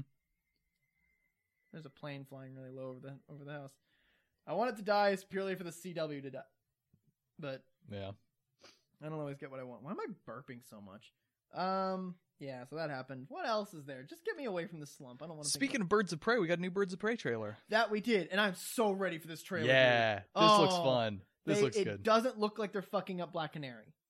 good. That was the number one concern of mine for this entire movie, was how they were going to handle her power. Because everyone else doesn't have powers. Right. Like, they're just people that rock and sock. As long as they don't overshine, as long as they don't use just the fact that she has the canary cry to outshine the fact that she's like one of the best hand-to-hand fighters in the DC world, Batman trusts her to train people. That should speak some shit about how good she is. Like, no, you can't fucking fight her. They better attach to that, because that's one of the things that's really important to me as a woman. No, I think that's really important to attach to that too. Like, you have like it's a fucking Birds of Prey is just all about strong women. Don't take away any element of what makes them so badass. Right. I don't think they are. I'm concerned that all they're gonna do is just beat up men like that. I'm getting a little concerned of that. Like, it feels a little too, girl power, but for 2 hours. Yeah, because you could definitely do girl power. No, we're not saying like don't do girl power. Definitely fucking do girl power, because you guys fucking deserve it. Girls fucking deserve it. But I'm just concerned it's going to be everything all in your face all the time. I'm going to punch a man in the face with my bat. Yeah. I don't think it's going to be that. I would love 5 minutes of that. I don't need 2 hours of that. Yeah. It's you got to have more to your movie than wish fulfillment, I guess. Yeah. No. Last Jedi, or not Last Jedi. Whatever the fucking movie is, Rise of Skywalker. That's the dumbest name of a Star Wars movie. It's really bad. Speaking of Rise of Skywalker, it has officially passed $1 billion at the global box office. About time. Took a while. Yeah. Took an Endgame, like, what? A day? A day? It was like opening weekend past billion. Yeah. Yeah. That took what, like 4 weeks? Let's see. It came out a week before Christmas. So I was like, 1, 2, 3. Yeah. 4 weeks to crack $1 billion. That's pretty sad for this big of a thing. Yeah. Word of mouth is killer, yo. Yep. People were not impressed with this one. Critics were not impressed with this one. Speaking of Star Wars. Oh wait, can we didn't finish talking about fucking Birds of Prey, dude. Oh, that's right. We get his mask. Yes. And it doesn't look like horse shit. Yeah. It actually looks good. Like, it actually makes sense. And it's, I cannot wait to see Ewan McGregor just be like a happy villain. Yeah. He doesn't play villains. Not really, no. Angels and Demons. Oh yeah, but that's like at the end. And that's a stupid movie. That's kind of a dumb movie. I kind of like the element thing and like the puzzle. It's a fun dumb movie. I feel like I should read the books. No. Really? I read the first 2 pages of the first one. It's bad? They're very legendarily bad. Oh, I didn't know that. Is the Da Vinci Code movie any good? No. I don't think I ever watched it. No? Okay. Well, that's disappointing. But yeah, no. He's just the way he is. Just the hello that thing. Just putting that in like a villain that just, oh man, putting him like side by side with Victor Zsasz, who just loves murdering people. He just has it's gonna be such fun villainy everywhere, because you also have Harley Quinn. I'm really excited for this, because I love villains that have fun with what they're doing. I really liked Ramsay Bolton, just like unabashedly liked him, because he's a terrible dude, but he had so much fun. And it's so infectious to me. Yeah. I want to go out and capture someone and set them loose in the woods and hunt them down. Yeah, and then cut their penis off and wave a wiener in their face. Man. I am so ready for this movie. Yep. I am vastly more excited for this movie than any other superhero movie that's coming out soon. I'm probably more excited for the Batman. Well, okay, that has a trailer. Okay. Nope. Right. Wonder Woman. Assuming that they do what I think they should do. That's the movie that I have my full theory on, the way that it's like similar to my. Right. I have nothing for the Birds of Prey. I don't know what's happening. They're going very outside the box here. They're going completely original. I think they're going to. I think it's just going to be like. Yeah, no, I got nothing. Yeah. I was starting to spitball, trying to think, but I've seen the trailers multiple times and I got nothing. I mean, it looks like it's going to be pretty straightforward. They've all got a beef with Blackagar Maskagon. Really? Jesus Christ. You texted me at some point a couple months ago, like, I'm getting kind of worried they're not actually going to do the Black Mask and Black Mask. And I'm like, what if his name was Blackagar Maskagon? That's right. I remember you saying that. Because the reference, in case you didn't catch it, is to the Inhumans' famous leader, Black Bolt, who's named not because he resembles a black lightning bolt in any way, but because his full name is Blackagar Boltagon. Yeah. Because that's the thing. That's how you make a name. I've been thinking about My Inhumans. name's Pressroth. Yep. Proth. I'm Maddle. Okay. But yeah, no, I'm really excited for Birds of Prey. We see all of the Birds of Prey, all of Black Canaries. Huntress, they're gonna go a bit closer to her origins, where she's more anti-hero than just hero. Okay, which I'm excited for. Good, fun. Fits with that. I'm still very intrigued as how they're gonna handle Cassandra Cain, because she was Batgirl.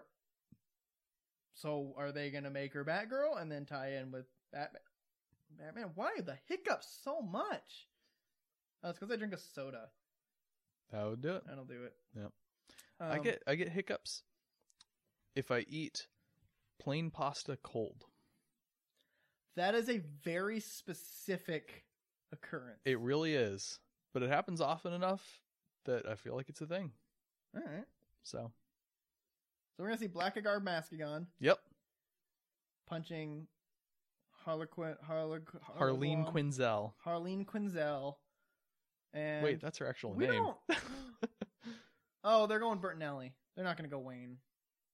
Helena Bertinelli for Huntress. They're not going to go Helen Wayne. You can't go Helen Wayne. No. Yep. Also, that's kind of a relatively new thing. What are the other characters I'm missing? I'm missing a character. Yep. I don't know who. I got Black Canary, Harley Quinn, Huntress, Cassandra Cain. Oh, Renee Montoya. Oh, yeah. I don't know who that is. She's just a GCPD detective. Oh, but she becomes the Question. Oh, you know who the Question is? Not the answer. That's for sure. Great. So the Question is basically this faceless guy to start. Who, it depends on the story. It varies. It's continuity. Blah blah. I'm not going to get into it because it's one of those like minor characters that really doesn't have a solid thing. Wasn't he the guy that Alan Moore ripped off for Rorschach? Probably. Detective. He's obsessed with finding the answers. Yeah, that sounds like the guy that Alan Moore ripped off for Rorschach. Yeah. Oh, Alan Moore ripped off so fucking much. It's very, very clear. If you read like anything in comics, I mean, everyone borrows from everyone. Like, I've compared Alan Moore to Bach before. Just kind of the when you're listening to a Bach piece, you get this sense that he knows where every single line in this counterpoint is going to be in 2 minutes.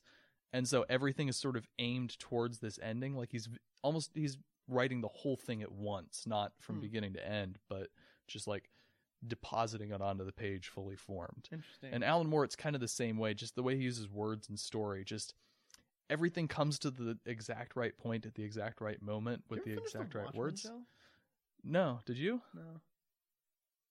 I really want to. I could take it or leave it. Oh. I feel like just the weekly thing kind of like made me lose interest.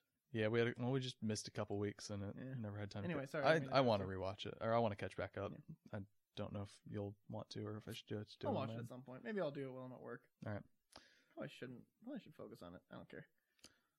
Anyway, you were saying about. I was saying, and Alan Moore, it's kind of the same thing where you get the sense that he has like every panel he knows where it's going to be, and he just kind of deposits it onto the page. Yeah. And I know it's not what he does, but it feels like that. But Bach is also really good at using other melodies and stuff. Like some of his most famous stuff, the "O Sacred Head Now Wounded," which pops up in I think St. Matthew's Passion, I want to say, or it comes up in a lot of stuff, and that's just like a folk tune, or not a folk tune, but like an ancient tune, and he uses that in everything, and he's good at borrowing stuff, but Yeah. the way he puts it together. So All right. weird defense of Alan Moore there, but Yeah. just gonna leave it. What were we saying? Oh yeah, Renee Montoya. That's right. I think they might. So the question was just this guy. And then in 52, what he can do is he has like I think it's a prosthetic that he can apply that puts this like faceless thing on him. Okay. So he walks around like without a face. He's got a face. Until you look in the New 52. Again, continuity's fucking weird. Yep. But he actually passes that on to Renee Montoya because Okay. she's obsessed with finding the answers and she's a detective and stuff like that. So she becomes the question. She has a run of being the question. So I think they're gonna go with that if they're gonna do anything with her besides just being a GCPD. It's probably make her the question. Probably not do the faceless thing. Should probably just be like just put like some sort of mask on or something. Yeah. Well, I mean that's kind of the thing. Yeah. It's kind of a mask, but they're not gonna do the whole like. They'll ground it somehow. Although this movie seems This movie tonally seems grounded with fun. Yeah, like tonally ungrounded. Like here's a musical number with Harley Quinn as Marilyn Monroe. Yeah. Yeah. I love that they're just doing that now in a superhero movie. Yeah. Go back 10 years and tell yourself that in 2020 we're going to have a movie with Harley Quinn doing a musical number as Marilyn Monroe, and everyone's going to be excited about it. Would not go. Yep. Yeah. All right. Speaking of Star Wars, Colin Trevorrow's Star Wars script for Episode 9 leaked this week. And I have not read the whole thing, but I've read a couple people's summaries of it. And it sounds like the first draft of a much better movie than Rise of Skywalker. That's probably. Yeah. I can read you what would have been the title crawl. Oh, go for it. The iron grip of the First Order has spread to the How is that spelled? Houghk. Houghk.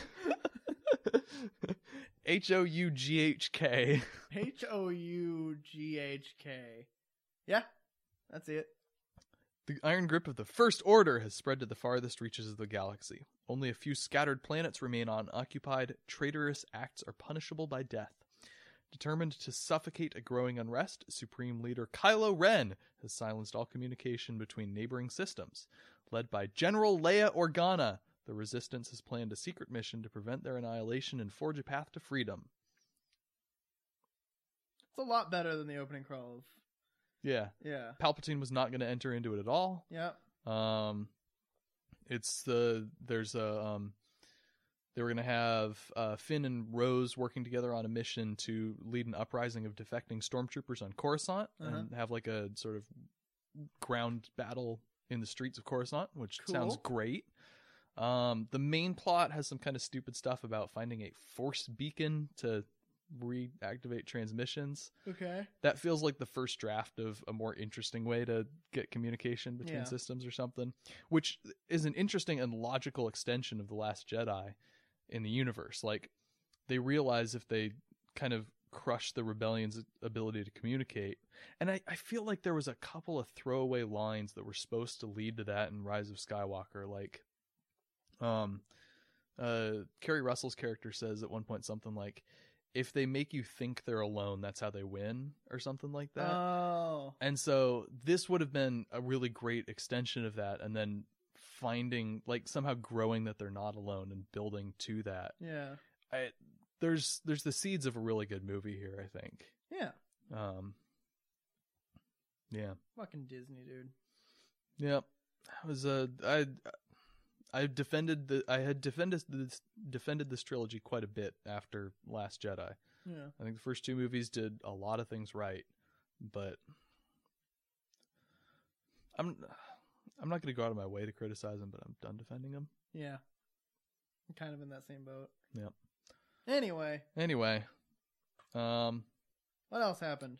Let's see. Rian Johnson was talking about whether or not he's going to do Star Wars movies, and he's like, yeah, I don't know. I kind of want to do these, but we haven't really done anything definite yet. So I want him in Star Wars. Yeah. See, the thing is, we've talked about this. Star Wars has gotten to a point where it thrives better in TV shows. Mm-hmm. Slow it down. Go a little bit smaller. You can't just... Bigger's not always better. Right. Like, just don't do any more movies. Build your franchise through TV shows, because you now have a streaming service where you can just jizz fucking TV shows out once a month. Yeah. Like, you got Obi-Wan, you can do a fucking Boba Fett thing. You can just do, there's so much you can do. Yeah. You now have evidence that you can make a new character within the world and make a good show. Yeah. Do that. Yeah. Flesh out the world like that. Yeah. Idiots. You know, they still have scheduled release dates for movies in the winter of 2022, 2024, and 2026, right? Do they really? Yeah. Do we have any idea what they are? Nope. Odds they actually release something in December 2022? Well, slim. We've got movies. I mean, Marvel's doing that. Yeah, they could absolutely do it. Yeah. But they got 2 full years. I'd be a little surprised at this point if they actually release 3 full years. something. They're going holidays of 2022. They got 3 years. Yeah. They could easily crank out a movie. I would really like to see Rian Johnson take on a trilogy kind of in a new part of the universe. Yeah. Because I said this. The original plan was, wasn't it? Yeah.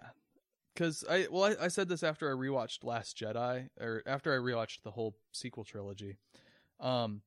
J.J. Abrams understands what Star Wars feels like. He doesn't understand what Star Wars is. Yes. Rian Johnson understands what Star Wars is. He doesn't understand what Star Wars feels like. Yep. And so giving him a new corner of the universe, I think, lets him play with some of those ideas and build this, build something that respects the series' own canon and sort of its themes, but also he doesn't have to necessarily feel beholden to making a movie that feels like a Star Wars movie. Yeah. So, I mean, we talked about that with like Solo too. That like, if you understand what Han Solo feels like, right? I think that's the best comparison if you were using your phrases. But also, that was just fucking copy paste Han Solo. So yeah, a little bit. Yeah. Yep. We're the best. Yep. Speaking of Rian Johnson, they're thinking about doing a Knives Out sequel. Oh no. Centering on Daniel Craig's character.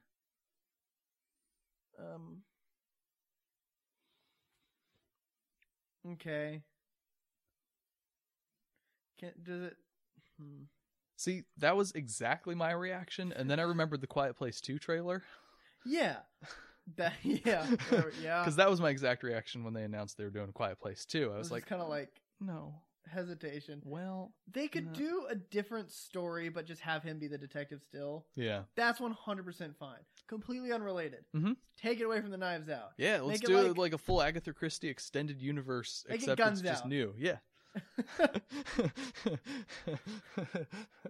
Thinking about what the third one would be. Male genitalia out for Harambe. God damn it. Knives out, guns out, grenades out, nukes out. He skipped a couple steps there. Tanks? Nah. Aircraft carriers? Nah. Aircraft carriers out.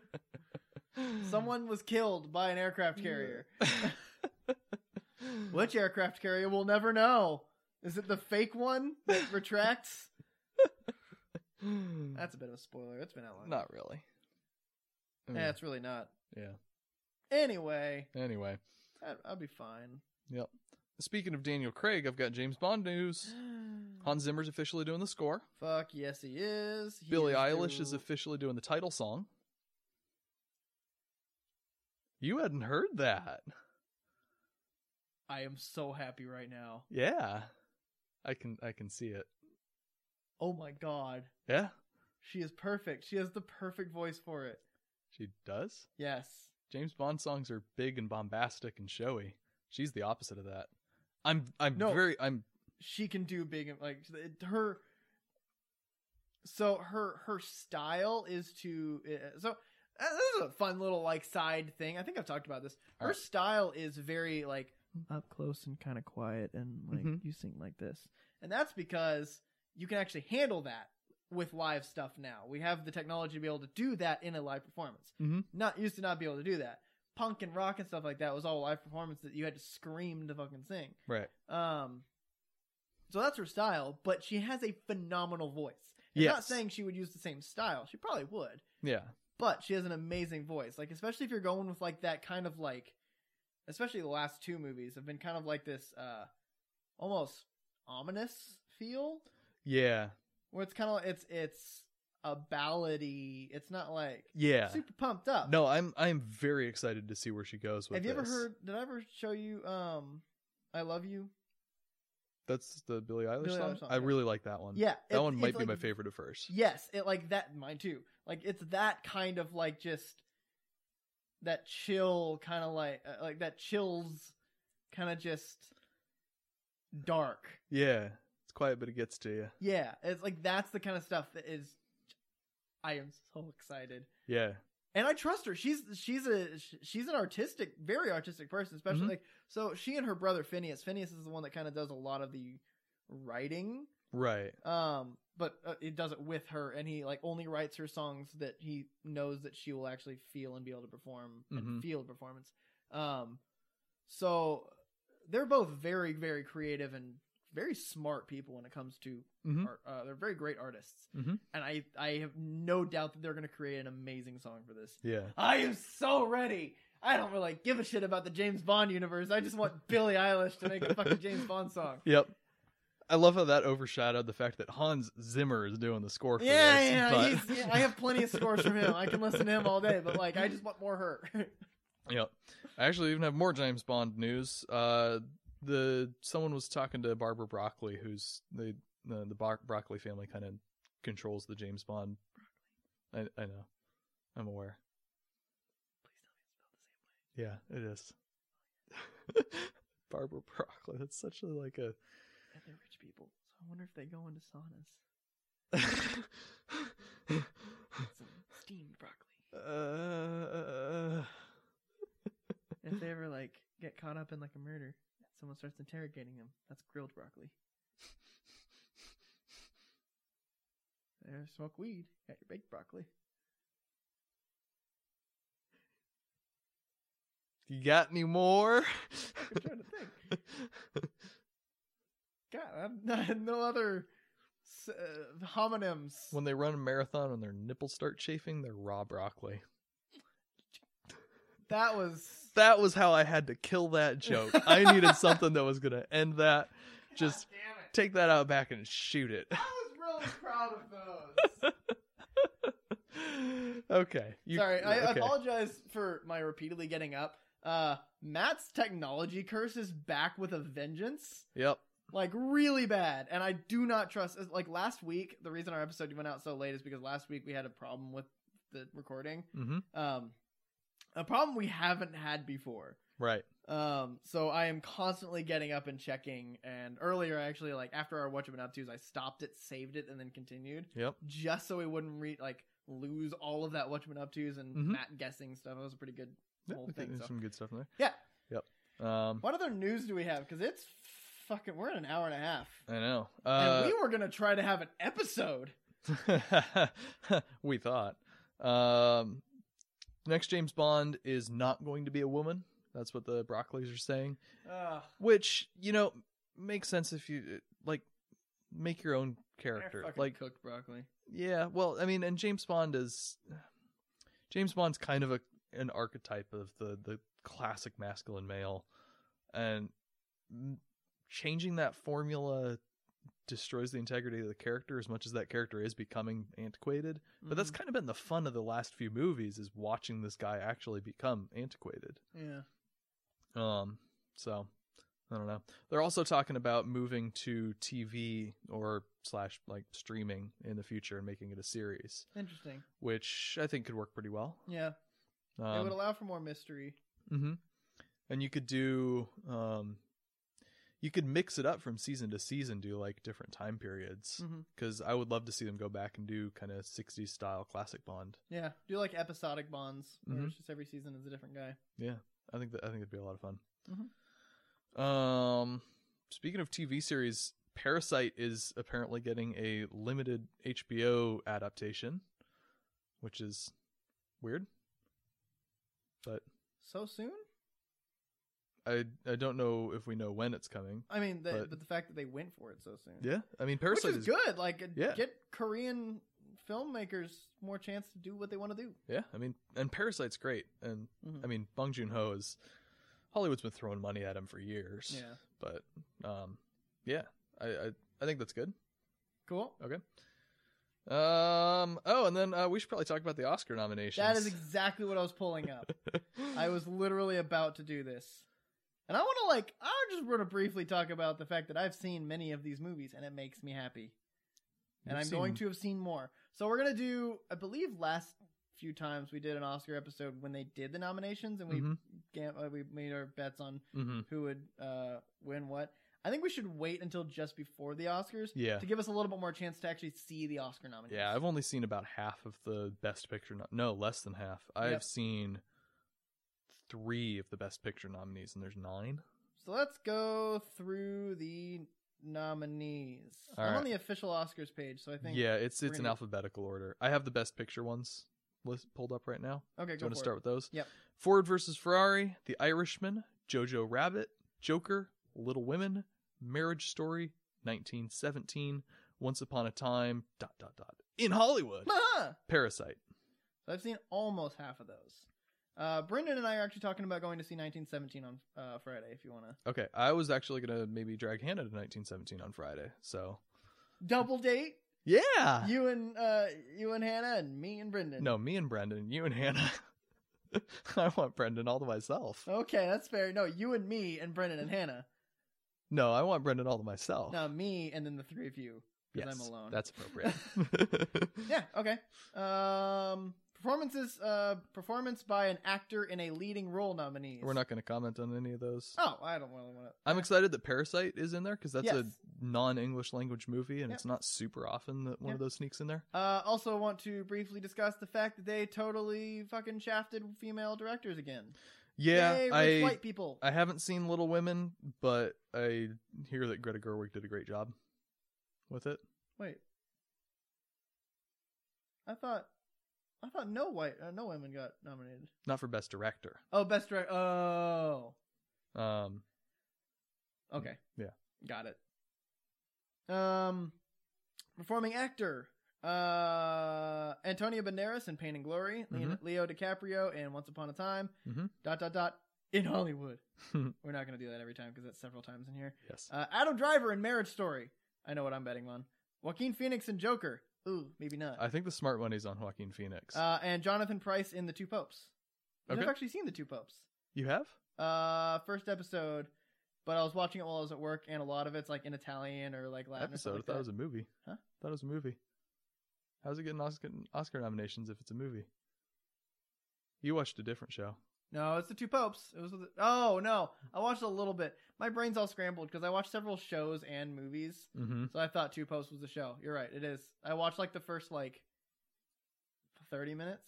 Okay. But I couldn't really know. I didn't really know what was going on because there was subtitles and I was at work, so I couldn't really have it on the background. From what I saw, it was really good. I need to finish watching it.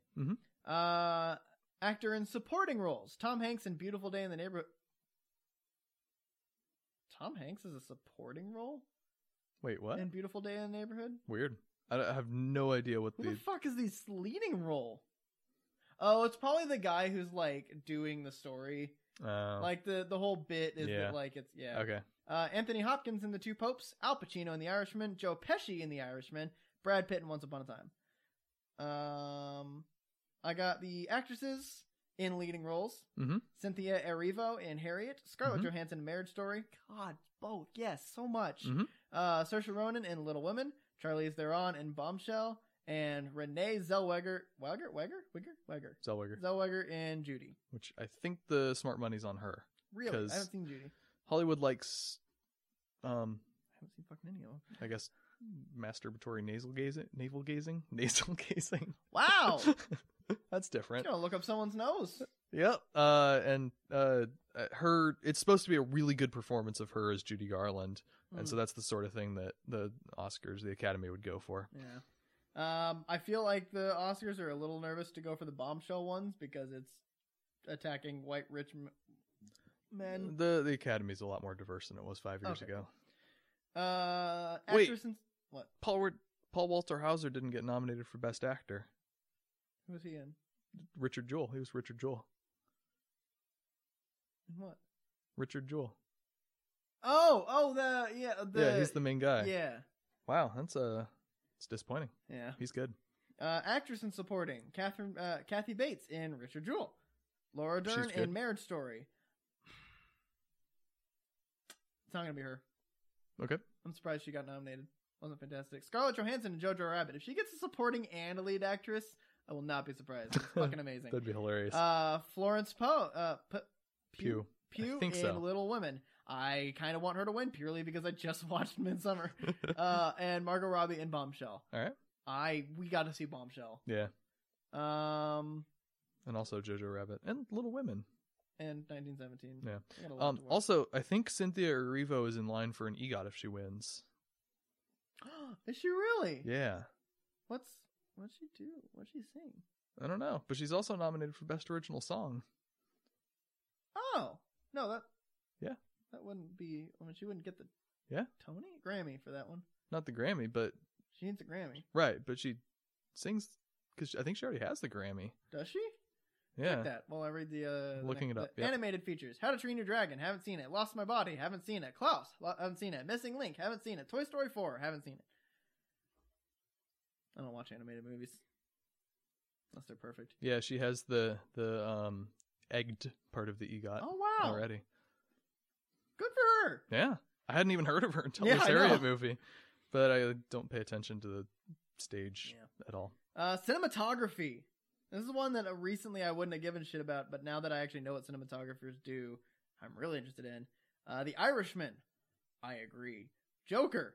I agree. Lighthouse. Haven't seen it. 1917. After watching all the behind the scenes stuff, fully fucking agree. That one's gonna win. Because Roger Deakins, my god. Yeah, he's finally gonna start winning them after like 13 nominations in a row. For people who don't know, Roger Deakins has made his name as the best cinematographer right now. He's the only cinematographer that's anything close to a household name. Yeah. I couldn't name you another one off the top of my head, and I'm literally looking at the list of nominations. We literally see 3 of them. Rodrigo Prieto. Prieto? Oh, okay. I don't know. And then Once Upon a Time in Hollywood. Mm-hmm. Costume design, The Irishman. All right. Jojo Rabbit, probably. Yeah, I could see it. Joker. Yeah. Got some costumes. Costume. Little Women. Haven't seen it. Once Upon a Time. I don't know. I feel like costume design is one that's just kind of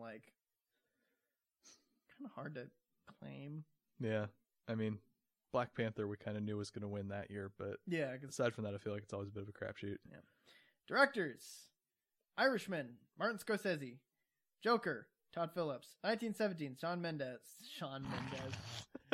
Fucking, I'm tired. Once Upon a Time, Quentin Tarantino.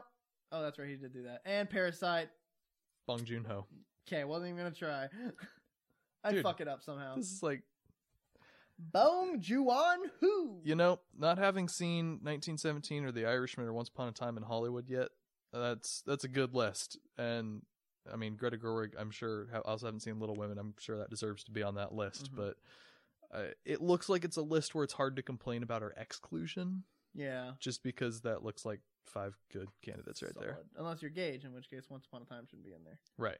Which I want to see it before I make my judgments. Documentaries: American Factory, The Cave, The Edge of Democracy, For Sama, Honeyland. Great. I have heard of all of these. Have you? No. I also don't like documentaries, so I don't give a shit. Me neither. Best documentary short. Good. More of this. Let's just skip that one. In the Absence, learning to skateboard in a war zone if you're a girl. What the fuck are these things about? I'm sure that's like a really depressing one, probably. Probably. Life Overtakes Me, St. Louis Superman, Walk, Run, Cha-Cha. Cool.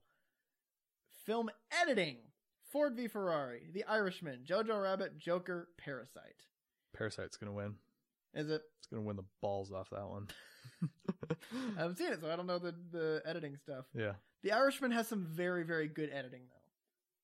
Parasite has some better editing. International film: Corpus Christi, Honeyland, Les Mis. Not based on the book. for the musical, I guess. Pain and Glory and Parasite. Parasite. Gotta be.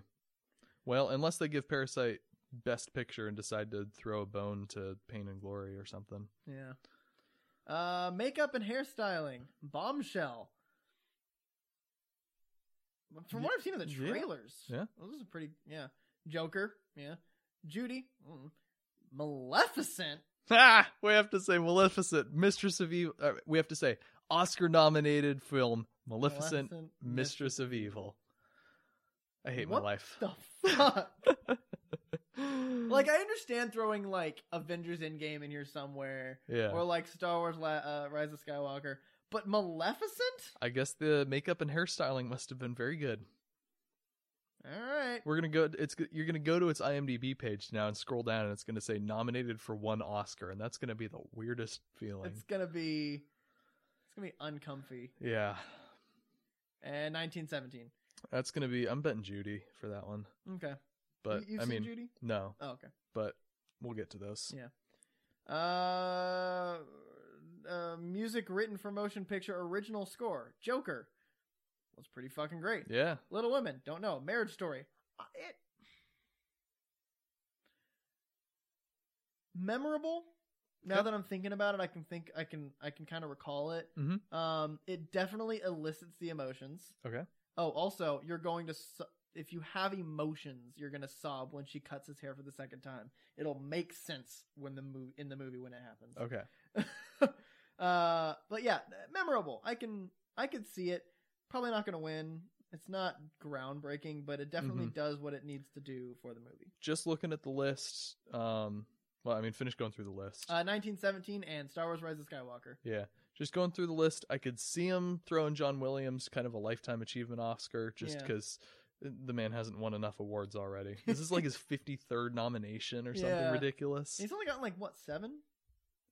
I think I think it's less than 10, which I don't know. I mean, I don't know exactly what I guess there's 5 nominees every year, so your expected value is about 1 in 5. Yeah. But I guess there's also probably a sense of well, he'll just get nominated next year for anything he does. So yeah, but he's done now, isn't he? He's done with Star Wars. Okay. I don't know if he's done. Yeah. Just looking at the list, I'd bet on Duplass for Little Women just because the Academy seems to really like him, or Gudnadottir for Joker just because that's Randy a really and interesting Thomas score. Newman related? I don't know. I'm gonna ask Google that question. Wait, how did you pronounce the Joker's last name? Gudnadottir. How do you pronounce that? Gudnadottir. Okay, let's just make I think so. Yeah, it's like a the sound. Yeah, sorta. Yeah, it is. It is. Yeah, I mean, it's not a thorn. Icelandic. Right, but it's a different letter. Oh shit, you're right. I think it's Gudnadottir. No, that is. No, that's like a P where the thing got knocked down. They do both. It's both. Oh, both make the same sound. Okay, so the rule is the little P that's like the round thing goes down is only when it's the first letter of the word. Ah, but then he uses that when it's in the middle. So it is I know this because Kaleo, an artist that I really like, is Icelandic, and I learned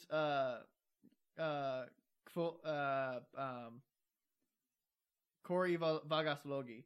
Okay. And so I learned, and it's fully Icelandic. It's Kvil Dide Roka. And so that's why I was like, what the fuck does that do? And I was like, oh, cool. And then it does it. You can actually look at the lyrics, and it does it. Every time it's the first letter of the word, it does that little P thing down. So it's a the sound. Speaking of Icelandic, one of my other, not real what you've been up to, is I've been listening to some Icelandic modern classical tradition music. So Olafur Arnalds and Jóhann Jóhannsson, who you might know Jóhann Jóhannsson as the guy who scored Arrival and Sicario and some other stuff. I'm also going to post, because we just had that discussion, I'm going to post a picture of the name we were just discussing so that you guys can actually see that letter that we were talking about. So the little teaser for this episode is just this with that character highlighted. All right. I hope Hildur Gudnadottir gets it because that was a Gudnadottir. Gudnadottir. I think it's Daughter. I think. Randy and Thomas Newman are cousins. Okay, cool. Look at them go. But I really like that Joker score, and I think it's interesting.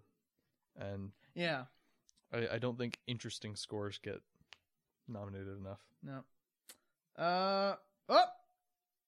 Well, you got to keep going because I accidentally just backed out of my page and I'm not All going to right. scroll all the way down. Original song nominees are going to be I Can't Let You Throw Yourself Away from Toy Story 4. I'm Gonna Love Me Again from Rocket Man. I'm Standing With You from Breakthrough, apparently. Okay. Into the Unknown from Frozen 2. And Stand Up from Harriet. Okay. All right, the big ones. The Best Picture, the 9. Ford v Ferrari, The Irishman. I already did these. Yep. Production design, The Irishman, Jojo Rabbit, 1917. There's your winner. Once Upon a Time in Hollywood, and Parasite. Oh, wait. I just found. Here we go. Flashback to when I was talking about the CW thing. I was looking at the wrong page. Oh. I just found it. Hang on. I'm gonna wait till. Waiting. Here we go. Okay.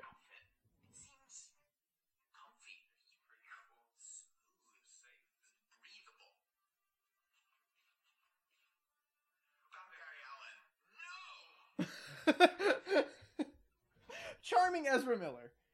Saving grace of that scene. That's pretty good, isn't it? Sorry, I went into convulsions having to watch CW. Yeah, yeah. Listen, that fucking pulled up. That ended up on my Facebook page or on my Instagram. Anyway. Animated short film nominees: Desira, Haralove, Kitbull, Memorable. me losing me marbles. Me marbles, where's they going? And Sister. Best live action short film: Brotherhood, Nefta Football Club, The Neighbor's Widow, Saria, and A Sister. Good thing I've heard of all those. Sound editing: Ford v Ferrari, Joker, 1917, Once Upon a Time in Hollywood, Star Wars: The Rise of Skywalker. It's gonna be either Ford v Ferrari or 1917. Or Joker, or Once Upon a Time in Hollywood. I think the car thing is going to be the important. Yeah, part. I think Ford v Ferrari is going to do very well with the technical Oscars. Yeah, it feels like the sort of thing that like the Mad Max. They want to reward it. They don't want to give it Best Picture. Yeah. So it's probably going to do well in sound mixing, where it is nominated alongside Ad Astra, Joker, 1917, Once Upon a Time. Visual effects: Endgame, The Irishman, The Lion King, 1917, and The Rise of Skywalker. Yeah, that was just a shut the fuck up popular movies one. Who do you think is going to get that one? I mean, they do like to go a little more prestige with their visual effects, so I could see them go in 1917 or The Irishman. They went for First Man a couple of years ago. Yeah, there's not very much visual effects with Irishman, with the exception of like aging, D and up aging. Okay. They do both. Okay. But I mean, that could be like that's like one of the first full additions of that technology in a movie. Where Wait a second. Was 1917 in the editing category?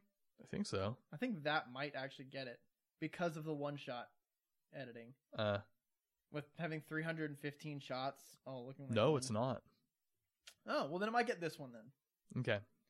I could see it. Yeah, just purely from just the feat of doing it. Mm-hmm. Adapted screenplay: The Irishman, Jojo Rabbit, Joker, Little Women, and The Two Popes. An original screenplay: Knives Out, Marriage Story, 1917, Once Upon a Time, and Parasite. Hey, the Oscars are on my birthday. Yeah. Did you not know that? Guess what I'm not doing on my birthday? I'm not watching the Oscars. I don't never care. watch the Oscars. No.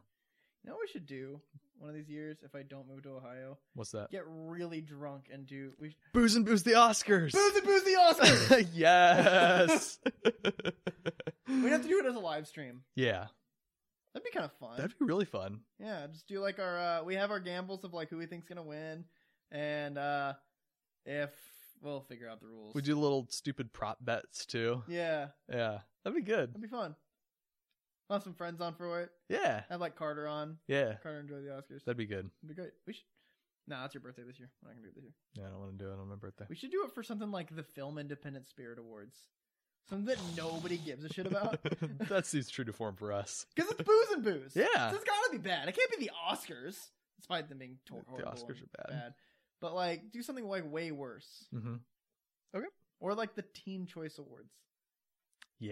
There we go. What are the Teen Choice Awards? I think they already happened. Did they already happen? I think so. Because they don't care about the prestige movies. Teen Choice Awards.